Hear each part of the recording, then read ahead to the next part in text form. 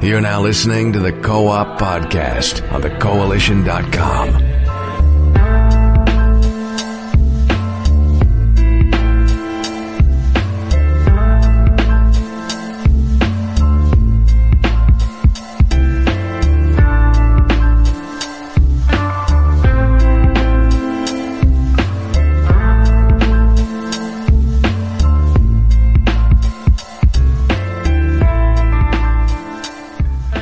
Good afternoon, ladies and gentlemen, and welcome to episode 245 of the Co-op Podcast. I'm your host, Richard Billy Jr., and today I'm joined by Mr. Gary A. Swaby. How's it going, Gary? It's going good, man. Good to be back once again. I think it's been a few weeks since both you and I have been on the show together, so it's good to have most of the team here today.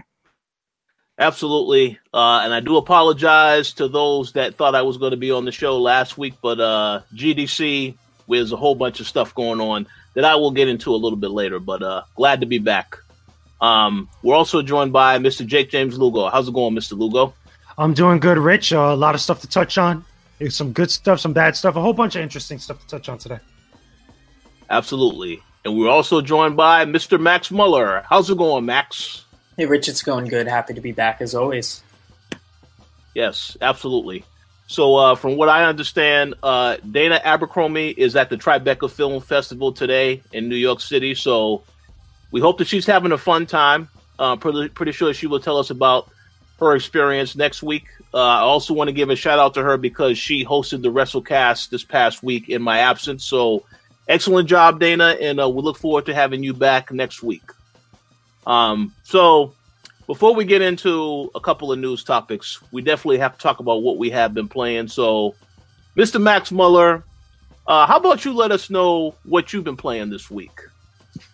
Well, first off, I've been playing Sea of Thieves, which I will get into a lot later in the show, but long story short, I'm not a fan. There's not a lot to it. All of my worries about the game since I've been playing the alpha in 2016 have basically come true.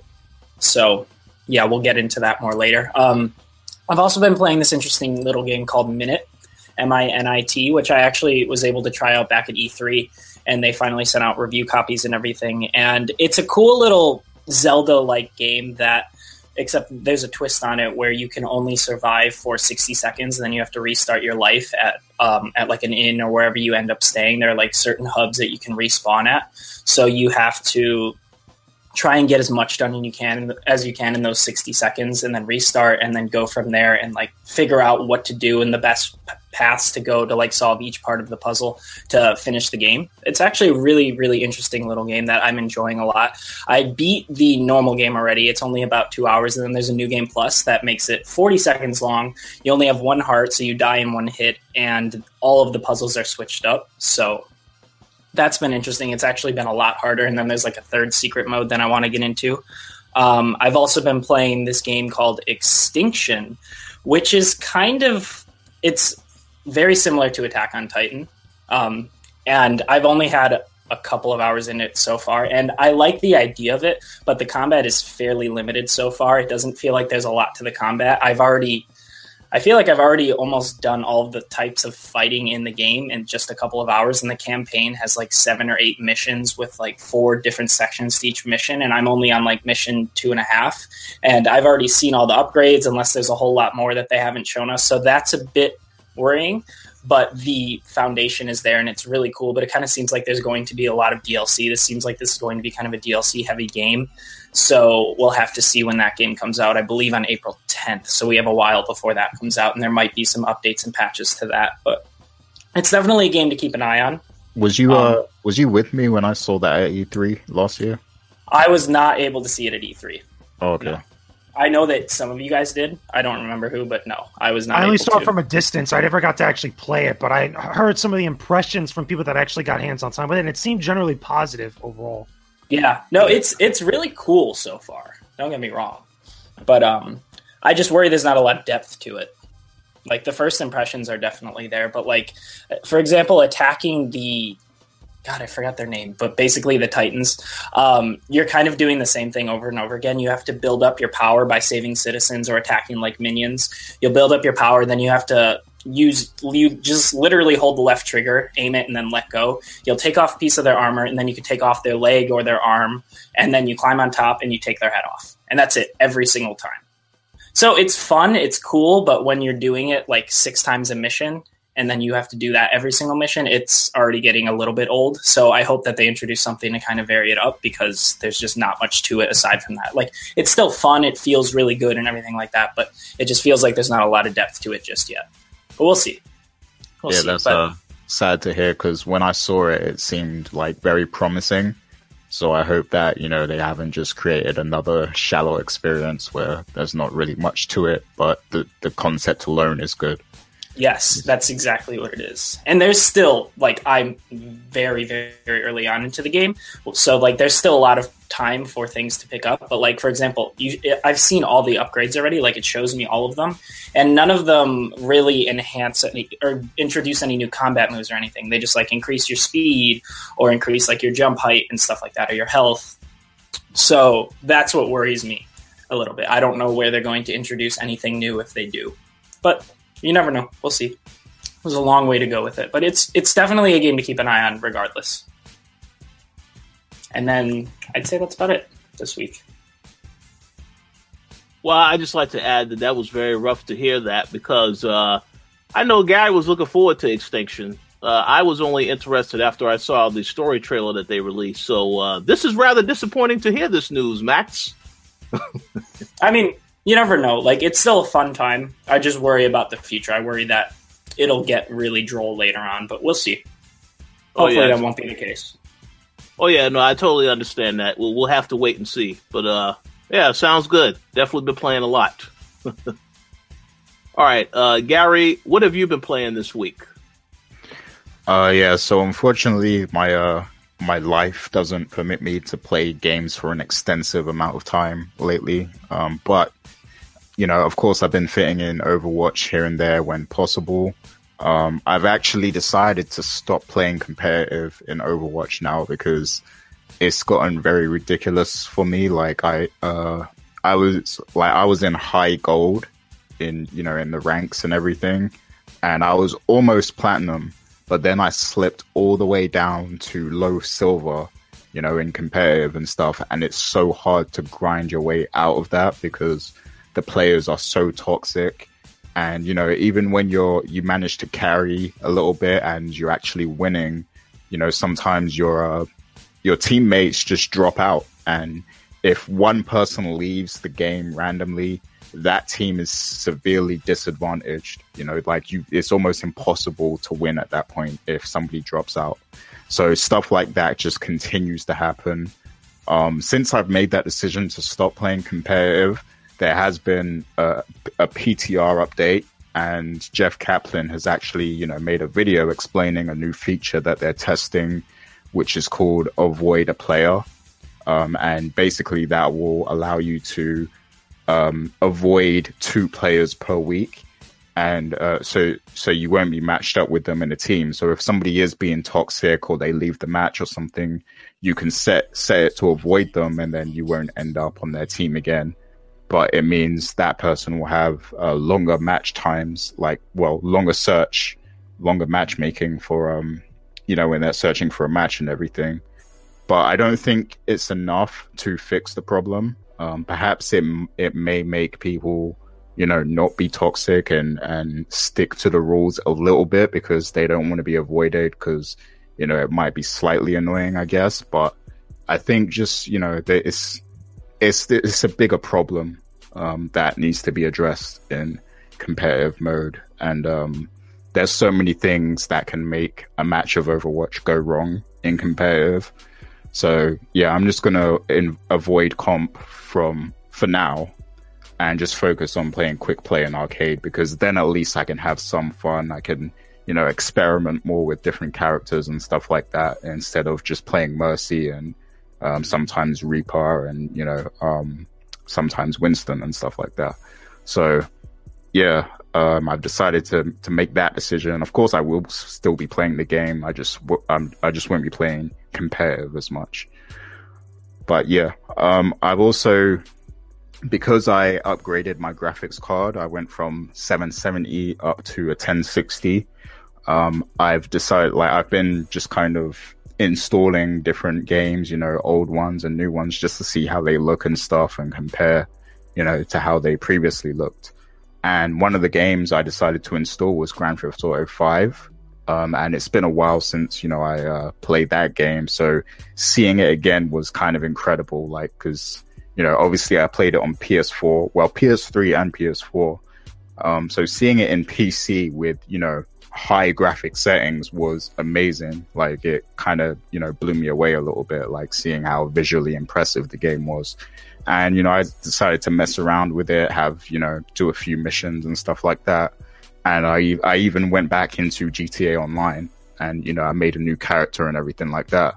And I've noticed just how much that, the online mode has become pay to win, like, or, well, not exactly pay to win, but more like pay to play, because to get the full enjoyment out of that game, you either need to spend like hours of your life inside of it to get to the point where you can do heists and own a house and all that sort of thing, or you can just pay and then you instantly have everything, like everything you could want, like you'll have it instantly. So it's like they kind of push you in the direction of paying. And I don't remember it being like that originally when GTA Online first came out. It kind of seemed like you could grind your way up, but it wouldn't take you, like days of your life to kind of get to a point of significance. But now it just seems like it's like they've changed it completely to where like you kind of have to pay if you want to get to the point that you want to get to, quicker. Otherwise, like, you have to grind out doing all these other small missions and stuff like that. And that can be frustrating because there's a lot of connectivity issues. And then, obviously there's a lobbying system where you have to wait before these, missions start. You have to wait for people to get into it. And that is frustrating because people tend to dip out a lot before it can even start. And some of these missions require a certain number of players before it to even begin. So if you have players dropping in and out and stuff before it even starts, you're going to be waiting a long time for some of these missions to even begin. So it's going to cost you a lot of time if you don't pay in that, in GTA Online. And I don't remember it ever being like that before. And it's going to be interesting to see how they make the Red Dead Redemption multiplayer and if it's going to be similar to that model. But yeah, that's all I've been playing this week. I just want to make a quick comment. Very glad to hear you describe this because I haven't had a chance to go back to GTA Online, and I was wondering why Rockstar is reselling the game as an enterprise pack that gets you to heist faster, gets you to the other stuff faster. So now that makes sense when you say that. That's very interesting indeed. But people are expending the money, so yeah, we'll have to see how they handle Red Dead. Yeah, I mean, like, because the heists are without a doubt the best thing to do online. Like, I played one setup mission for a heist just because I got a random invite to it. I can't initiate it myself, but I can accept an invite if somebody sends it. So I did play one of those, and that was like the most fun thing you can do in GTA Online, period. So it's, it's no wonder that they're, making it, such a barrier to actually get to that point because, and the enterprise pack makes sense because I even thought about buying it myself. I was like, okay, so I just have to spend this much and then I can, get to the heist right away and stuff. But then I was like, nah, I'm probably not even going to play it that long anyway. So I decided not to. But yes, it's just interesting to see, how they've done that. Absolutely. Yeah, we'll see what happens with Red Dead Online. Okay, Mr. Lugo, how about you let us know what you've been playing? So yeah, I've been playing a couple different things and been working on a couple different things here and there throughout the week, and even beforehand, the week prior to that. One of the new things that we have up on the website now is that we have a video commentary on the new Noctis DLC for Tekken 7. If you guys haven't checked that out, now I know a couple people have pointed out there's been some issues with the sound quality here and there. The main reason being is because I was using the Turtle Beach streaming mic in order to do the commentary with it, to do a little demo with that alongside the gameplay. And apparently that doesn't seem to work well with the Elgato software that we use. And it just keeps going in and out and stuff. It never really did that with any of the other mics that we've used before in the past. So that was like a small little nitpick thing that happened. But other than that, we were able to showcase, gameplay of Noctis in Tekken 7. I did the arcade mode, I did the Tekken Bowl mode, and kind of did a little review of the different DLC that's available for Tekken 7 now. So if you haven't checked that out, definitely do so when you can. There's been some other games I've been playing here and there, some stuff for review. If you haven't already seen it yet, check out my review for Attack on Titan 2. It's already up now on the website. It's not that great. I think that I like the first Attack on Titan game a little bit better, mainly because I felt like there was a lot more of a gameplay as far as like content, as far as stuff that's new that felt good to play and experience compared to the second game, which feels a little bit more of the same. And it's like the exact same story of the first 2 seasons of the anime or the manga. And it's just from a different perspective that I felt like didn't really add anything. It wasn't something that, Attack on Titan fans are really going to run to in order to really experience this. It's very similar to the approach that they took with Sword Art Online Fatal Bullet, which, again, we have a review of that on the website now as well, where they kind of allow you to make your own original character and then interact with the characters from the show or characters from the manga and go through some of the similar events or like alternate events based on those characters and those storylines. And I think that's a growing trend in anime games, or at least, with some of the more popular ones. We didn't get that with other games like, Seven Deadly Sins, or even some of the Naruto games as of late. I know there's been a couple here and there that have done something similar, but the big Naruto fighting games and the action adventure games. But that seems to be a thing that's growing eventually, with each new release, coming either from Bandai Namco or Tecmo Koei or Koei Tecmo. And it just didn't work here for me, to be honest with you. It's, again, the gameplay is very similar, and a lot of the other stuff is just very samey, not really that exciting. The other thing I've been playing, which we're going to be seeing a review from me on the website very, very soon, I've been reviewing Assault Gunners HD, and that's a mech game. Very similar to, again, if you like Gundam or if you like Dynasty Warriors Gundam, it's got a similar premise to it. It's an older game that's getting remastered for the PlayStation 4. I'll have more to say on that as the review goes up, probably within the next day or so, because we got PAX East coming up, and as you guys know, if you've been following the stuff that we've been posting lately, I'm going to PAX East this year. Not this week, but next week. I'll be there from the 5th to the 9th, covering the entire show. We're going to be checking out some of the games that are out there, so I'm trying to get a lot of other content up on the website before that actually comes. Besides that, another couple quick notes. I have some new unboxing and impressions videos up on the website now. We did the stuff for the Final Fantasy trading card game for Opus 5, the new set that came out. Square Enix allowed us to actually do that unboxing, which was really cool. So definitely check that out if you haven't already. We have an exclusive interview with the controller people, the CEO, Alexander, who runs the controller people, who does custom and modded PlayStation 4 controllers with their own custom decals and other cool stuff that he mods them with. We have an exclusive interview with him up now that actually went up right before this co-op podcast. So definitely check that out later when you guys get a chance, because we had a lot of talk about tech stuff, about PlayStation 4 controllers, about modding controllers, and different stuff like that. It's a short interview, but it's a fun interview. That was really cool. And then finally, the TK Spotlight episode where we have Rich from Review Tech USA. If you haven't checked that out, definitely do so. A lot of good talk in there. A lot of great stuff we touched on about YouTube, about gaming, the games industry, being part of the medium, all this different types of stuff you guys definitely don't want to miss out on. So that's what I've been up to. I've been a busy bug, as always. Absolutely. Yeah. So definitely have a lot going on. Definitely feel free to check out those unboxings and the awesome interview with Rich as well, because that was very cool to see. So as for what I have been playing, well, where do I begin? I'm only going to talk about the one game that I have been playing for the last few days, which is by far one of the most controversial games of the month, I believe, and that is Far Cry 5. Now, you guys will see a lot of reviews go out for this game starting early tomorrow morning. I actually didn't start playing until I returned from GDC because I wasn't here. But what I've played so far, I mean, the game is very, very good. I know a lot of people looked at this game and they figured, oh, well, it's going to be a lot of the copy and paste, the same stuff that you see in any old Far Cry game. And I'm going to admit there is some repetition with certain things in that particular game. But overall, the game as is right now, based on what I played from the single-player campaign, it is a pretty damn good game.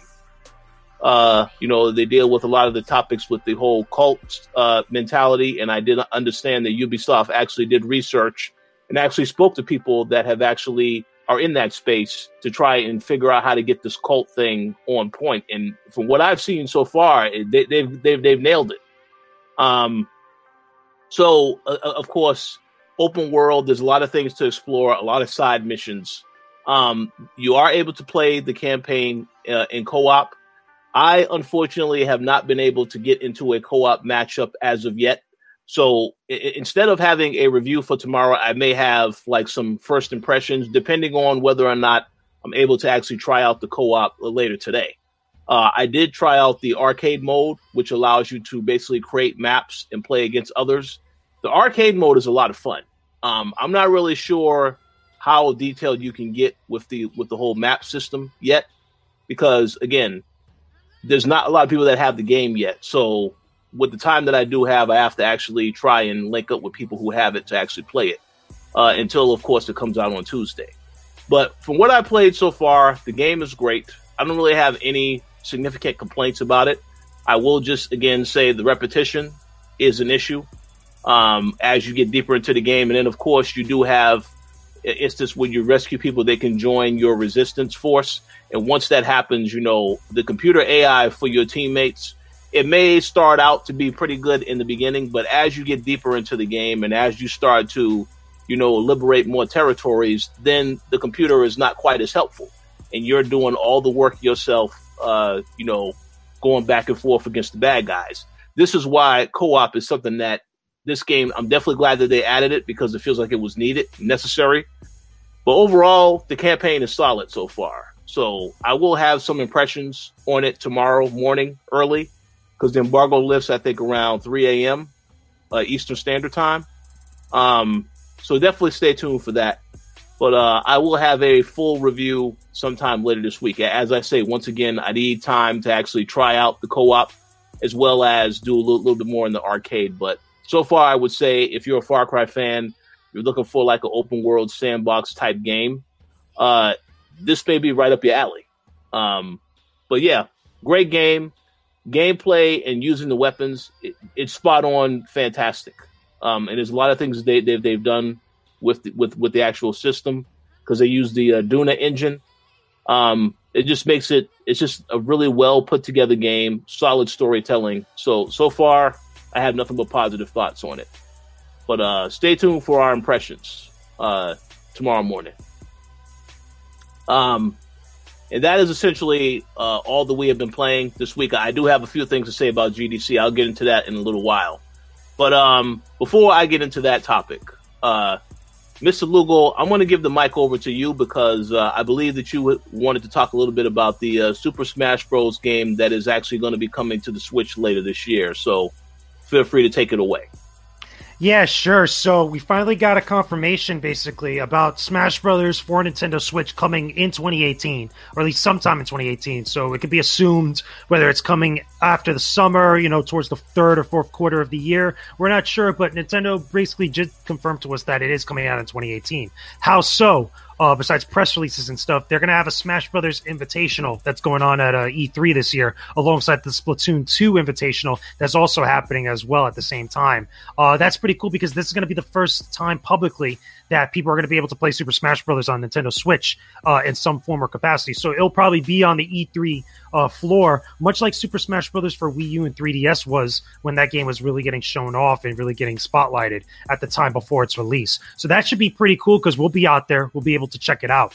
This also, from my understanding, like I said, when we saw for the announcement during the Nintendo Direct a little while back, that this was a new Smash Brothers game. A lot of people have been very confused about this because a lot of people keep saying, and understandably so, that this might just be a port of the Wii U and 3DS game. But the way that Nintendo's talking about it, the way that it's being written about in press releases, and the way that its presentation was in the teaser trailer that we got, seems like it's a totally new Smash Brothers game. And this makes sense to me because it's like a trend where every new Nintendo system that's a big console release gets its own Smash Brothers game ever since the Nintendo 64. And this just keeps on with that trend. If it was really a port of the 3DS and the Wii U game, I feel like Nintendo would have already told us about it by now, because it still would have had significant impact with people as far as excitement, but it just wouldn't have never been a new game. But the way that they're talking about this now, and the fact that we haven't seen a lot of it at this point, and we're also getting new characters, the Splatoon, Splatoon 2 characters, it's a brand new game. And so that pretty much is like straightforward to me now. I'm looking forward to it. I can't wait to see more of it. I can't wait to see the gameplay. I want to know about characters as far as like the ones that we already got confirmed, but also what new characters are we going to get besides the Splatoon 2 characters? Are we going to see any other Nintendo franchises that might be dormant, or Nintendo franchises that might have been forgotten get some spotlight? Or are we going to see characters that are probably from games that we already know, but like they're lesser known B or C level characters finally get their due and kind of be put into the spotlight like that with everybody? Because that's what Smash Brothers does. I mean, not a lot of people really knew about Fire Emblem until Marth and Roy appeared in Super Smash Brothers Melee. That's just fact, and that's just how that kind of spawned off from there. So I'm curious to see what Nintendo does with this version of the franchise, and if there's going to be any other new interesting things that come along with it for the Nintendo Switch itself. But that's pretty much the news of what we got right now. Any thoughts on this, on the matter? I do have a quick comment to make.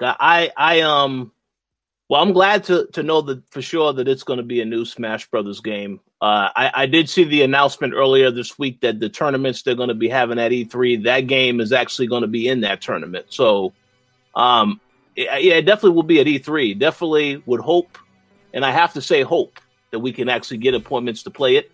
I mean, we'll see. That's a whole nother issue we're not going to discuss. But as of right now, I'm looking forward to it. I'm looking forward to a reason to actually use my Switch, and I based on a lot of stuff that I saw at GDC, I definitely am going to have to start using the Switch more often. But I'm looking forward to it. I don't know if Max or Gary, you have anything you want to say. I know Max isn't a huge fighting game fan, so he may not have nothing to say, but surely Gary does. I don't really have that much to say. I mean, once I do get Switch, that will probably be one of the games I consider picking up as well. But I don't have that much to say, as my experiences with Smash Bros are limited anyway. So hold on a second. Let me ask a question, Gary. So if they announce we're going to have several Pokemon characters in the game, will that be enough to say, okay, now I need to get this Smash Brothers game, or that still won't do it for you? That won't really do it for me. It has enough Pokemon characters already. But what will do it for me is if they put in more Final Fantasy characters. Then that way I'll probably buy like every DLC Final Fantasy character there is. Because yeah, exactly. They need to put Noctis. But as I said earlier in the chat, the main reason I bought Tekken was just so I can buy Noctis and, put more money into Square Enix pocket. Now, I want to put a thought out there. I want to put like a random seed of thought, and this is just total speculation, but a cool thing to think about, because with Smash Brothers, with the collaboration that we've seen with Nintendo and other companies, like they've really shattered a lot of expectations of things that we thought weren't possible. Like that, for whatever reason, we just never thought that they could be a reality until finally they happened and stuff. If Nintendo was very smart, and they are very smart, but if they were smart enough to talk business with different companies outside of what we would normally think of, besides what they've done with Square Enix, what they've done with Konami, what they've done with Sega here and there, they would go to another third-party developer or a third-party publisher and get one of their characters into the game and create a big buzz with it. And right now, if I was a betting man, and if I was someone that was over there making a decision right now, I would go to Activision and Blizzard to talk to them and get an Overwatch character in it. Because the main reason is that a lot of people now these days, especially with Smash Brothers, it's a big deal when characters from other franchises make guest appearances. We've seen that a lot with the indie scene, with a lot of indie games making nods to other indie games within the same community, within the same scene. We get those cool collaborations, and we've been getting it now ever since with Injustice, with Tekken 7, with Street Fighter 5 to an extent, and all these other fighting games and other games that have been really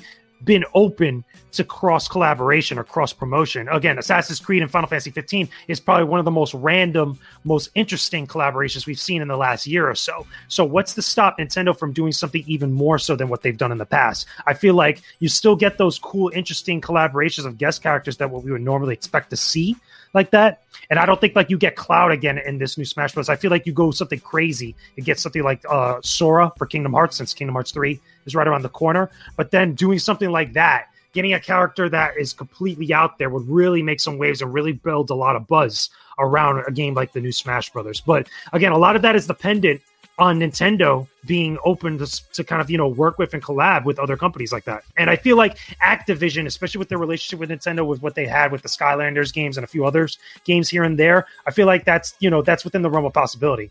And if don't get like an Activision Blizzard character, get Crash Bandicoot, because Crash Bandicoot's coming to the Switch. I feel like that's a layup, straight up. Yeah, I could see Tracer being in that game, since she's like the mascot of Overwatch. She would probably blend well. And Crash, for that matter. That's exactly what I was thinking would be Tracer. And that would be a big deal on multiple levels, because not only is it a character from another franchise and another company that you wouldn't expect, but then there's other conversations that get started with that. Remember, there was a big conversation about Tracer being the main character, the marquee character, because of other stuff last year and the year beforehand. I mean, I feel like it brings a lot more interesting, positive, good stuff if something like that was to happen. But again, that's all speculation. That's all wishful thinking. I just feel like somebody over there should have the savvy and the business mindset to look into things like that, because I think it's only going to benefit Nintendo in the long run. I agree, and I just have a comment to make. How did I know Gary was going to mention an Overwatch character coming to this as a potential to come to this game? Well, that was me. That wasn't Gary, though. that was me, technically. Oh, yeah, well, you mentioned it first. I was just. But there's reason for it. I feel like there's reason for it, and I feel like now that we've seen what Smash Brothers Wii U and 3DS has done with the franchise, and how willing Nintendo is to kind of get these crazy moments and crazy reactions out of everybody, with all the stuff that they've been doing with the Switch and all these other games coming to the platform, whether they're indie or AAA third-party publishers and stuff, I feel like stuff like that is within the realm of possibility, and I really hope that people over there in some capacity are talking about this type of stuff, because I think we win in the end, us consumers and us gamers. Absolutely. Yeah, I agree. Well, I mean, all I know is I'm looking forward to seeing what's up with this new Super Smash Bros. Obviously, Nintendo will be a little bit more secretive until E3, and then they'll, show us a lot more from the game. But hey, it should be interesting. I'll leave it at that. So any other thoughts on Smash Brothers before we move on to the next topic?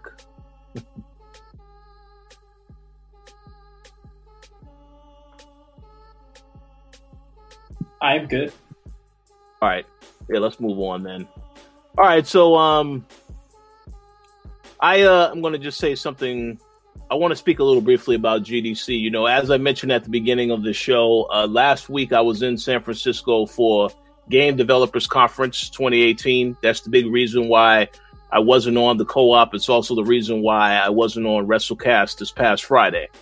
So I just want to say, to clear up a few misconceptions about GDC and let people know what it actually is. So Game Developers Conference, it is an opportunity for devs to approach publishers, show them their games, and potentially sign deals. It's also an opportunity for students who may have been working on some games to also get publishers interested in their games and to also apply for different jobs at different companies. One thing about the show that people kind of miss is that, press, as a member of the press, you are able to attend the event and you are able to get appointments to see certain games. There are certain things that happen.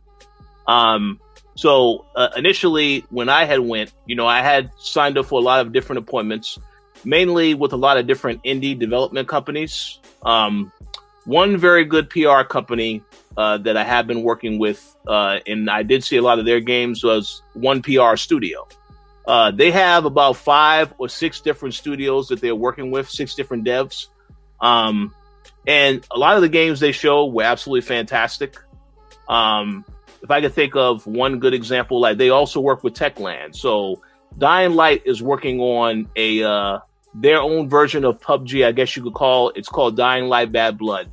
Essentially, what it is that 6 players are dropped into the Dying Light universe world, and you basically have to, kill zombies, harvest their blood, and once you have enough blood harvested, there is a plane that comes and you're able to escape.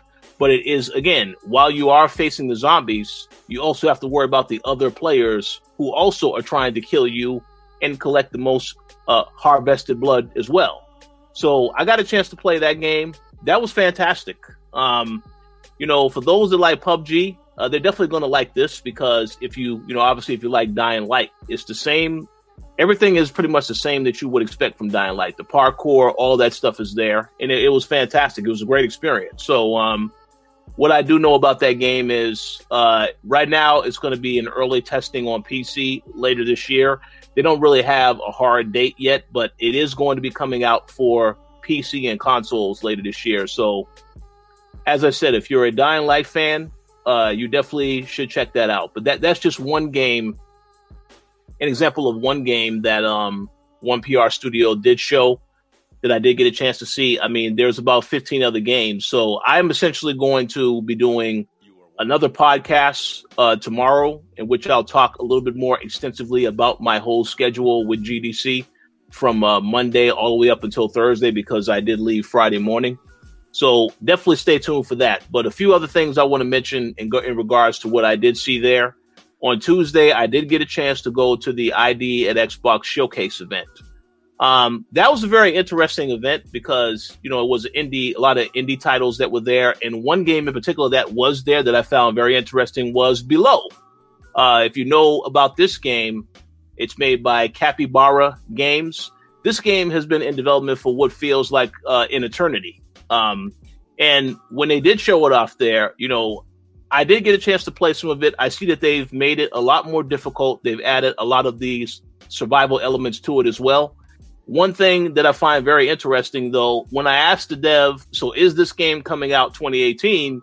The dev said, well, we hope so. Yeah, we hope so. But it's not a guarantee of anything, because whenever the devs are feel that the game is ready, and then that's when they're going to release it. And I would imagine that this is a game where it will debut on PC and Xbox first, and then it will eventually come to PS4, because they have a lot of other games that they've released it on one console and it came to the other console later. But from what I played, the game is still fun. It's very challenging. Still a lot of what I played when I got a chance to get my hands on it first at PAX East a couple years ago. So I just am looking for a release date. I have no idea when it's coming out. It looks to me like it's pretty polished and like it could be ready to come out. So I would not be surprised if Microsoft announces at their E3 conference that the game is coming out, sometime later this year. But we'll have to wait and see on that one. But yeah, the ID at Xbox event was pretty great. There was a lot of great games there that I will be talking about more extensively on this other podcast. One thing I will mention that I found interesting, Phil Spencer was at this event. All right. So I got a chance to talk to Phil Spencer for a very brief period of time. I introduced myself. At the time I had on the Coalition hoodie, and I went up to him, introduced myself, said that I'm from the Coalition.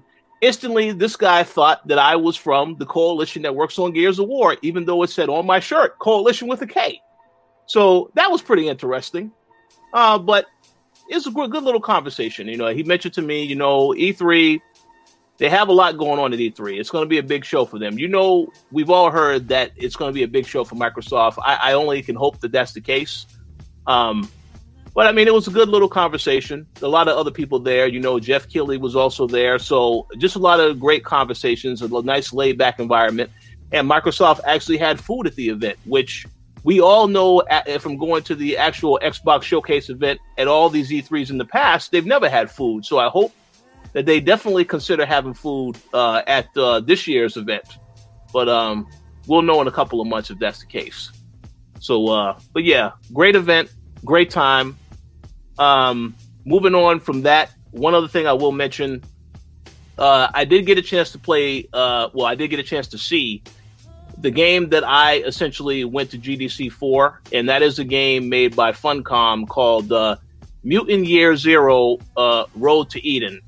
So this game, if I can just sum it up in a very simple terms, this game is basically XCOM, but you are using I guess the correct terminology is anamorphic characters. So you're basically using animals that can talk. They refer to them as mutants in the game. They're all mutated because of certain things that happen within the storyline, but it's basically XCOM, but it's a lot more difficult and a lot more involved in the whole strategy genre. So I think that's a game that a lot of people are going to be interested in. Now, this is a game that's made by people who have worked on Hitman as well as Payday. So when you think about that combination, you know that they definitely are going to have stealth down. The gameplay footage I saw was pretty awesome. Obviously, there isn't really too much I can say about that game because that is under embargo as well. A lot of things that I did see at GDC, it's under embargo until later this week. So I will have a write-up about that game on Wednesday, so you can stay tuned for that. And I'll have more to say on that possibly on next week's show because there is going to be some footage that also comes out. So definitely stay tuned for that. But I would say that definitely at the top of my list as far as the games that I've enjoyed the most. There are plenty of other games that I definitely want to talk about, and I am going to talk about on tomorrow's podcast. So make sure that you do come back here tomorrow night. I want to say around the afternoon time to the evening time. I'm not sure of a time. I will make it known on Twitter when I'm going to record the show, though. And I will give you all a deep dive as to how I spent GDC from day one to the very end. But overall, it was a great show, man. I mean, it really emphasized to me that there's a lot of independent developers as well as game creators that aren't really getting the attention that they deserve, because I look at E3 every year and I think to myself, man, it's a lot of AAA studios here, all the big budget games. But in my personal opinion, a lot of times the indie games, they definitely deserve more attention because they're a little bit more creative. A game like Call of Duty feels like it's the same game every single year, whereas you have other games out here being made in so many different ways. It really is overwhelming when you actually see all the stuff that I saw. I've seen stuff that's being created for mobile devices that is now confirmed to be coming to Switch or might be coming to Switch. Banner Saga 3, another game that I briefly saw, which we all know now is also coming to the Nintendo Switch. So there's a lot of games that I was able to see that just really gives me a deeper appreciation for indie devs, and it makes me feel bad that there's a lot of bigger publications out there that will not cover any of these games. So I definitely feel as though it is my responsibility to definitely try and cover them as best as possible, because the games are very, very, very well done. Some great ideas, great concepts, and the developers themselves are great people. So I definitely want to see a lot of these games get more attention. So with that said, like I said, I didn't want to talk too much about GDC on this particular show because there's a lot of other things we have to talk about also, but definitely stay tuned for the conversation that I'll have tomorrow. And if you guys in the chat have any questions about GDC, feel free to let me know what those questions are, and I will also answer those questions when I do the podcast recap. But overall, a great show, a lot more laid back than E3. I think it's a better organized show also. But definitely, I would say if you ever have an opportunity to attend an E3, it's worth checking out. Now, obviously, I don't really know what you would get from going to that show if you're not involved in the press, because you're able to make appointments. I mean, you can go to different panels, so on and so forth, because there's a lot of panels of people talking about game development, so on and so forth. But it still is a great experience, regardless. And again, doesn't have a lot of the major AAA games. Like you're not going to go there and you're going to see, a new Call of Duty gets announced. No, that's not going to happen. But what you will see is independent studios working on something really, really awesome. You'll think to yourself, why is this not getting more attention? And, because the thing is, a lot of those indie devs are not going to be at E3. They've already told me they will not be at E3. They may be at PAX. There are some that are going to be at PAX. So Mr. Lugo will get to see some of them. But overall, great show. and I will talk about it more extensively on tomorrow's podcast. So stay tuned for that. But yeah, that's all I have to say about GDC for right now. So did you guys have any questions you wanted to ask me about GDC, or should we move on to our next topic? No, I think I'm good because I'm curious to see what else you say tomorrow about on the show about it more in depth and stuff. Sure, absolutely. As someone that's never been to GDC before yet, I always hear good things about it, so I'm curious to know how it goes down. Oh yeah. I definitely will have a lot more to say. I have more in-depth things to talk about. But stay tuned for that tomorrow. Let's move on to the next topic. This is actually a question for you, Gary. I'm not really sure who presented you with this question, so you'll have to, give more context into that.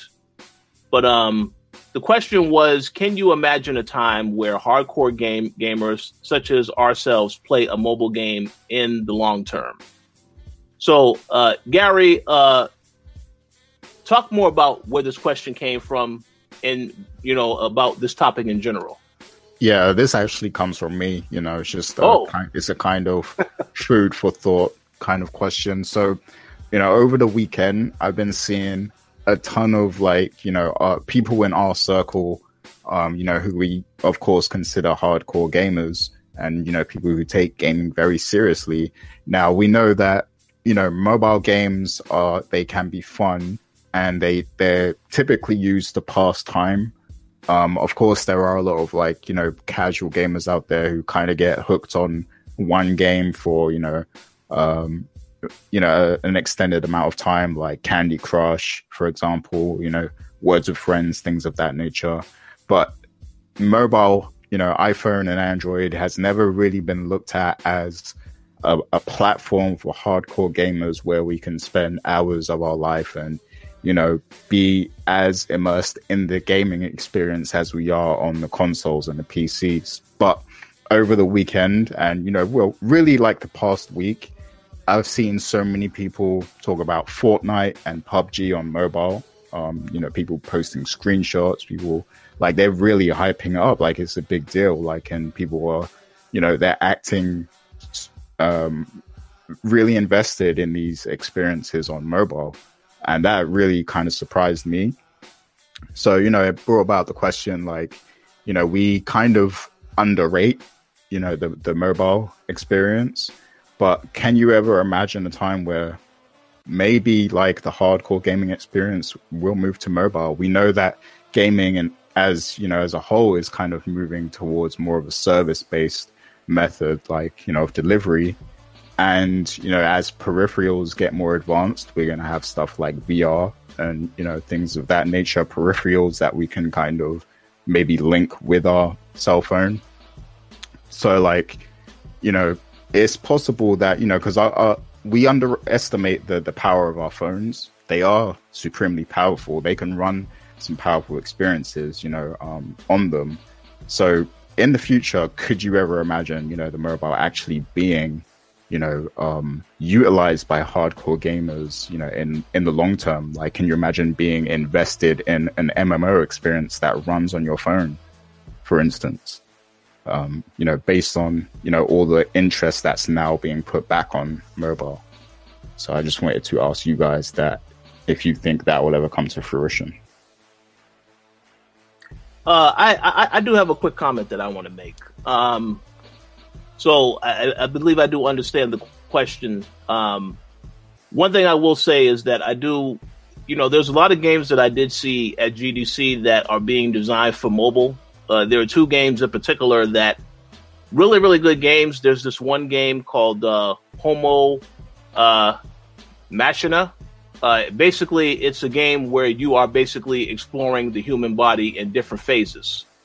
You get to see people, if you've ever seen a movie or animated film where there are actual characters walking through the human body and you get to see how different things work. All of that game is being done on mobile. I know that's a game that's supposed to be coming out in April, actually. The devs are looking into getting that on Nintendo Switch. But for right now, the focus is on Android and iOS. From what I understand, the game won't really last too long. I mean, maybe it's like a couple of hours, so on and so forth. So, in regards to people, I believe you asked about people investing time on mobile, whether or not it's going to be a really good investment of time. I do think that there's a lot of different games being made now that may definitely interest people in playing mobile on their phones. It may not necessarily be for like hours and hours on end, but I mean, there could be little small bite-sized experiences that they have in between doing certain things, like if they're traveling somewhere, so on and so forth. I also want to give a shout out to Mr. David Jagno because PUBG actually launched on mobile this week. And this was something that just came out of nowhere on iOS and Android. So he's been playing that all week, and I've got to see him play that back and forth, in that game, a lot of people, once they knew it came out, they have been now, everybody is on the game. Some people, because it launched early when it did, they were already getting in first place within the first a couple of sessions of playing the game. So that's another game where, for those who are into that type of stuff, they can play that for a little while. I'm not saying they're going to be on it for hours and hours on end, but, just if you're traveling every day, you have some time, maybe you want to jump on the phone and play some stuff. So I think there are certainly going to be some people will have an incentive to play on their mobile devices. I just don't know how much time they actually will spend on that device, but there is at least some entertainment out there designed for people who want to play while they're on the go. So I just wanted to make that comment. Yeah, he's one of the main ones I saw, kind of playing it and posting stuff about it and stuff. So yeah, a lot of this question is inspired by him. But Max, how do you feel about it? So I'm in an interesting position with this because it's like I've always played games on my phone, but that's always been like that's always been at a time when I don't have the opportunity to play like a console or something. Like when I lived in Chicago and I was on the CTA every day, I was always looking for new games to play and stuff like that. But there was something about him. I don't know if it's my ADHD or what, but I just could never stick with one for very long at all. Like even now, the only game on my phone, and I literally, I'm looking at my games folder. I have like 20 games on here right now. Most of them have barely been touched. The only ones that I like play regularly are Tetris and a crossword game because I just like puzzle games a lot. And this is literally the best platform to play it on is mobile because it's like I'm standing in line somewhere. I could jump on and do a few clues in my crossword puzzle or something like that. When it comes to actual like gaming on there, I don't know. I've tried playing a few MMOs on my phone, and there's just something about them where it's not even necessarily the way that the game is designed. It's more that they are like pay-to-win games, and there's just infested with microtransactions so much that like I don't even have the desire to try out the game very much. I remember when like the iPod Touch first became a thing and the App Store and everything became a thing. We had games like Infinity Blade, which was really, really cool. And that was a game that I actually stuck with for a long time. And that could have eventually transitioned into some sort of like MMO type game, or like a game that people would play for a long, long time. It's just when it comes to hardcore gaming, I just prefer a console almost every single time. And also just because controls on these mobile games are just not very good. I assume I haven't watched gameplay on it just yet, but I've been seeing a lot of David's posts as well about PUBG.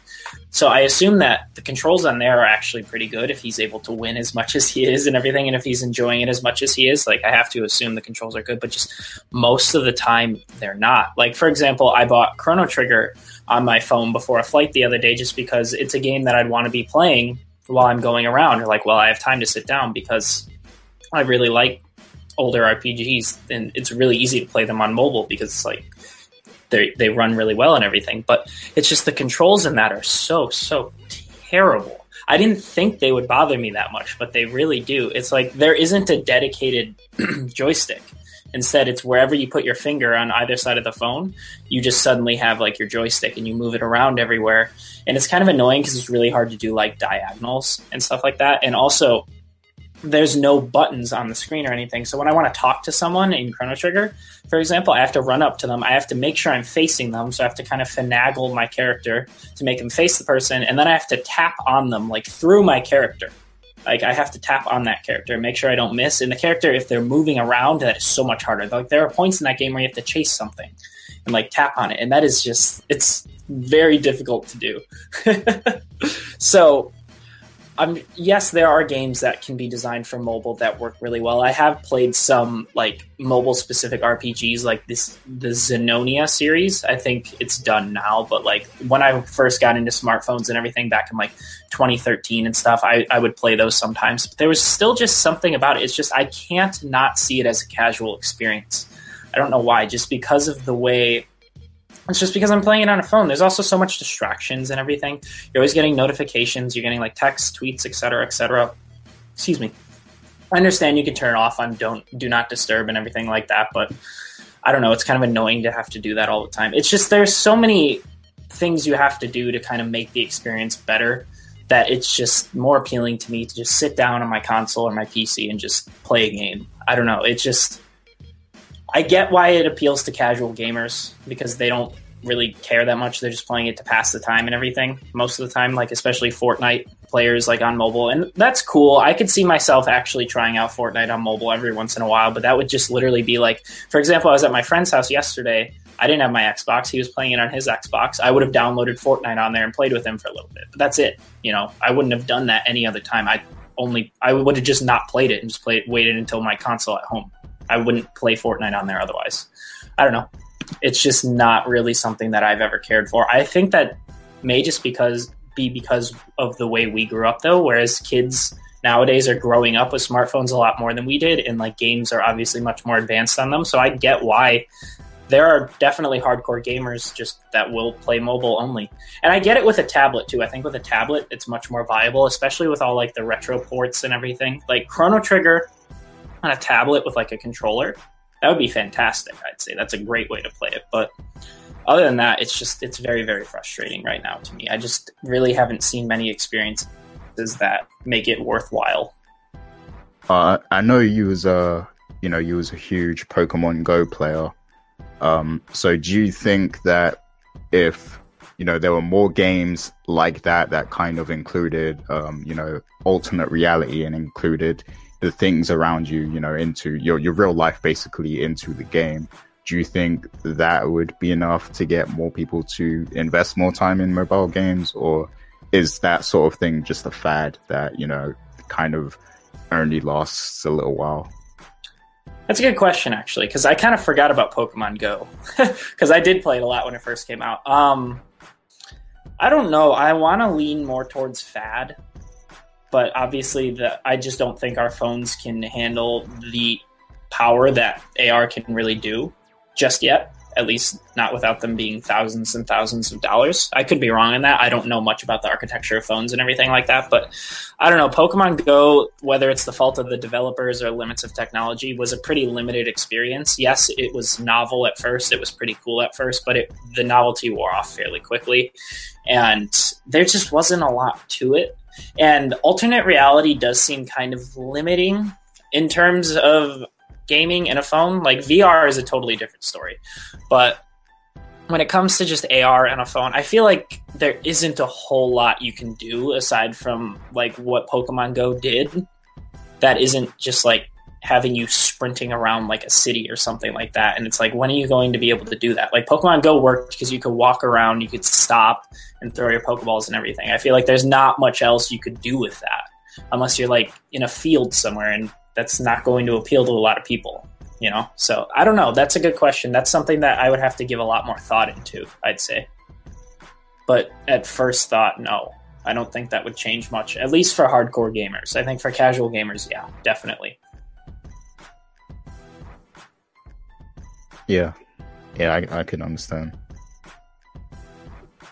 How about you, JJ? Any thoughts? The only really thought real thought I could really contribute to any of this is that I think one of the other components that we've really kind of forgetting, at least why, this conversation is even being had about hardcore gamers really just committing themselves to playing mobile games for long term in the same way that we've done console games for so many years, is that now these days, within the last couple console generations, we've seen a surge of people just wanting to watch games. And I think that's also part of the charm, is generating an audience and it becoming a social thing, a big social aspect to a lot of these experiences. I mean, you mentioned Pokemon Go. We just had PUBG Go Mobile not so long ago. A lot of that is the atmosphere that it creates around the game, not necessarily the game itself. The fact that you're interacting and communicating with other players in one way or another a lot more differently than what you've had with previous experiences on games, even with stuff like Xbox Live, PSN, and even Nintendo, Nintendo Wi-Fi or Nintendo Network. The socialization and the interaction with other people is vastly different. At the same time, also, the way that we take in those experiences of these types of games is also radically different. And a big part of that is people just watching the games as opposed to playing them. So for PUBG specifically, and even Fortnite, you could throw it in there because, again, they're very similar in a lot of regards, is that there's a lot of people that just love the socialization outside of the game, being in the chat rooms on Twitch, being in the chats or in the forums, away from just, whatever streams or videos that are going on in the comments and stuff. And you could really kind of compare that or see a lot of the parallels with people that play on mobile when they take that experience with them everywhere, as opposed to like having a handheld console like the Switch or the 3DS or the PS Vita or the PSP, the Game Boy, etc. It's just not the same type of experience. It's just a totally different type of interaction you're going to have. So I feel like that's really where that wave or that crowd is really kind of gravitating towards, or where it's going. I don't think it's ever going to replace the type of experience and the way that hardcore gamers and people that become hardcore in gaming, with the way that they take in their experiences is going to change. It's not going to replace that. It's probably going to be parallel, in the same way, because again, there's going to be so many different types of gamers out there experiencing the medium in so many different ways. And even though they're going to overlap, I don't think they're really going to push each other to the side. There's always going to be those ebbs and flows in the industry.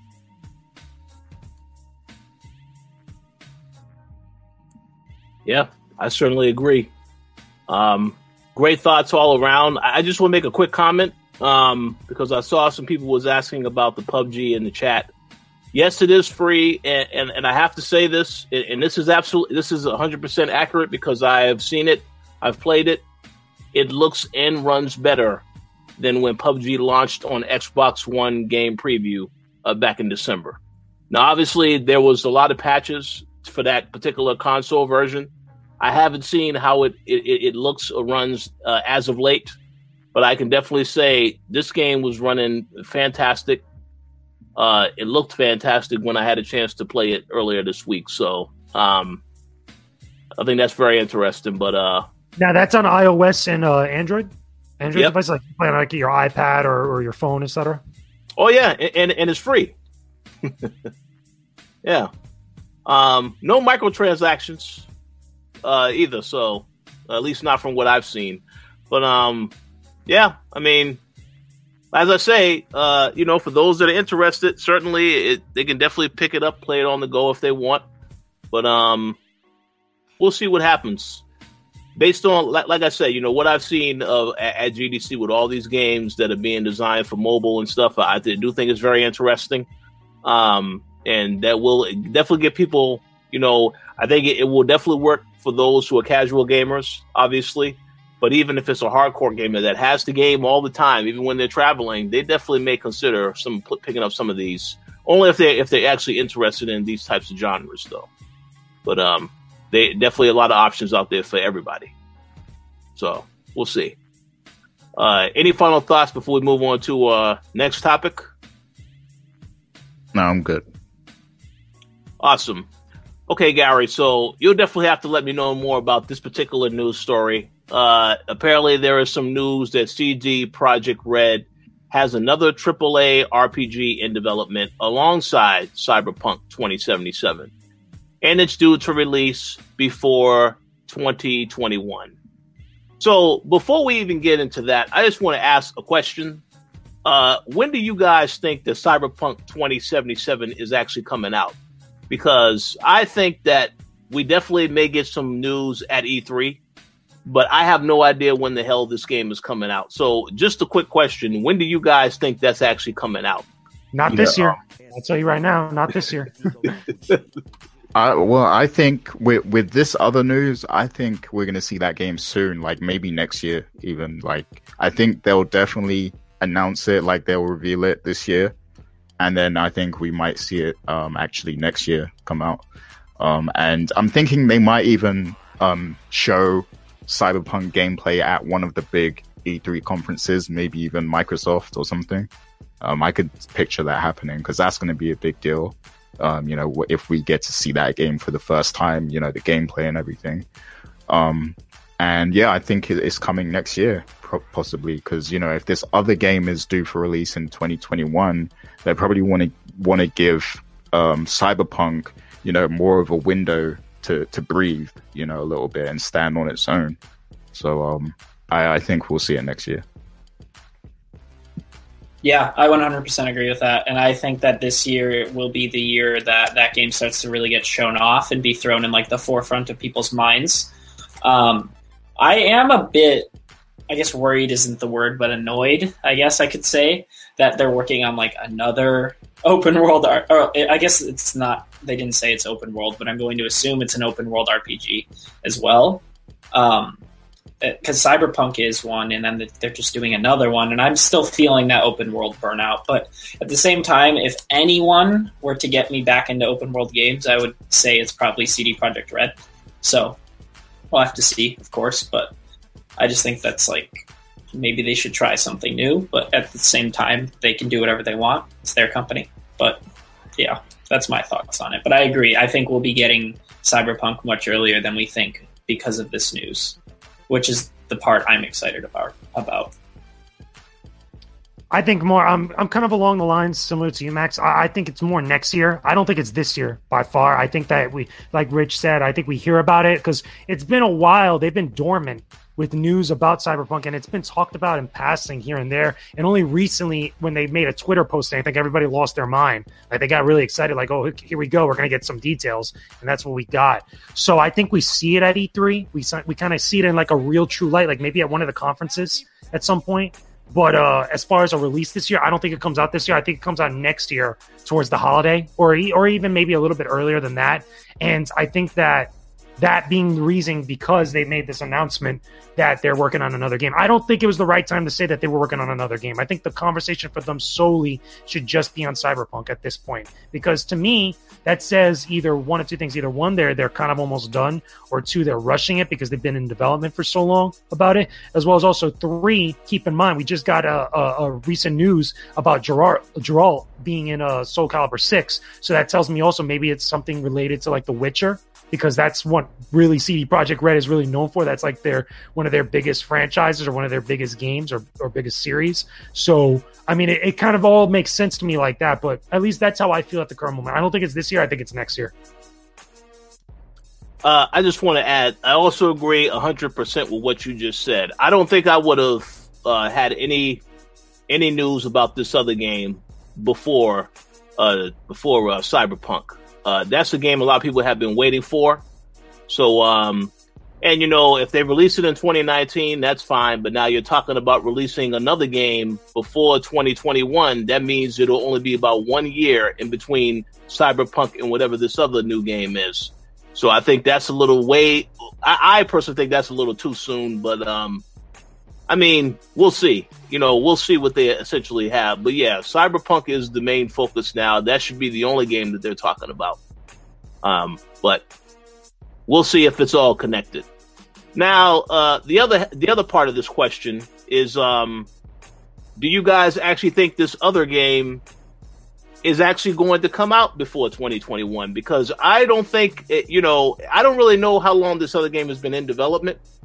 So I can't say for sure that I know for sure it's going to come out in 2021. I just think, obviously, CD Projekt Red, they're good at what they do. So I have credit that they'll do a great job no matter when this game comes out. But I just do not think it's realistic to think that this game will be out a year after Cyberpunk, unless, for some reason they surprise everyone and release Cyberpunk this year, which is highly unlikely.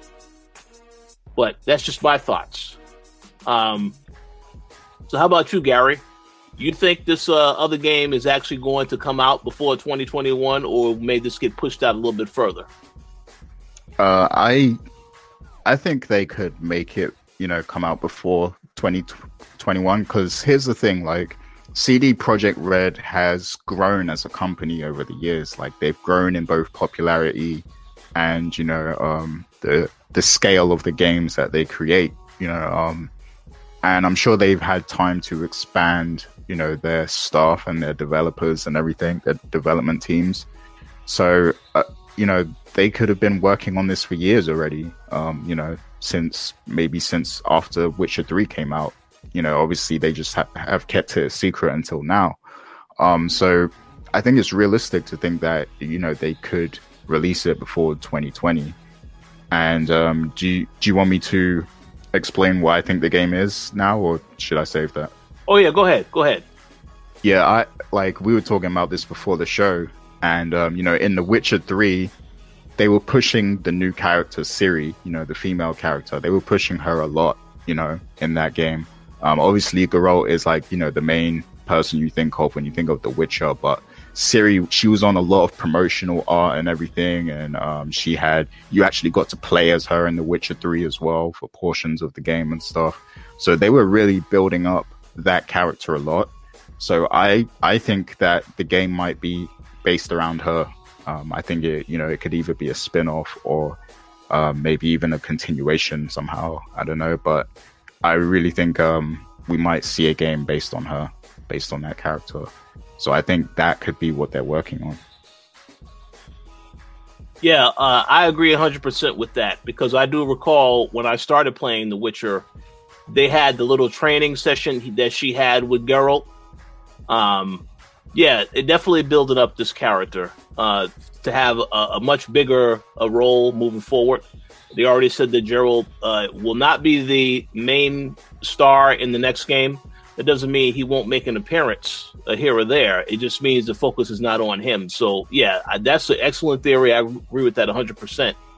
And it would make sense because that would also make it a little bit easier from them from a development standpoint, because you already have the character developed. So you have that character model done. Maybe you can add additional character models or alter and tweak certain things that you've done within that character, within that universe. So, if they do take that approach, it definitely can come out before 2021. But, yeah, I agree with everything you said.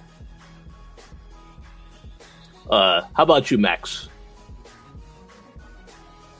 Yeah, I can definitely see that. I had that idea, kind of in the back of my head when they said this. It could be Witcher related. I don't know for sure if it will be or not, but I definitely think it's a franchise they don't want to die off.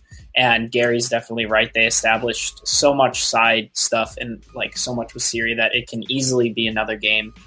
And it's just their specialty. It would probably be their first time. I haven't read the novels, but I'm going to assume that this would be their first Witcher game that wouldn't go off of the novels. It'd be their first time being able to create something entirely new from this universe. So that would be really cool if that's the case. But I don't know. It's definitely too early to tell, but I think that there's a lot of safe bets to be made on it being related to The Witcher in some way, shape, or form.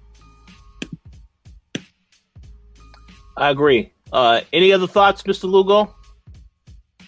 No, I think everybody pretty much covered everything. Again, like I said, I think it's Witcher related because that's their biggest franchise. That's their biggest series. And that, to me, if I was a company, or at least I was someone working at a company, if I had a big franchise like that, it would be kind of like a signal to let everybody know, listen, we're working on something big and it's something that you're going to love. So that's probably the most easiest layup thing I could think of with them.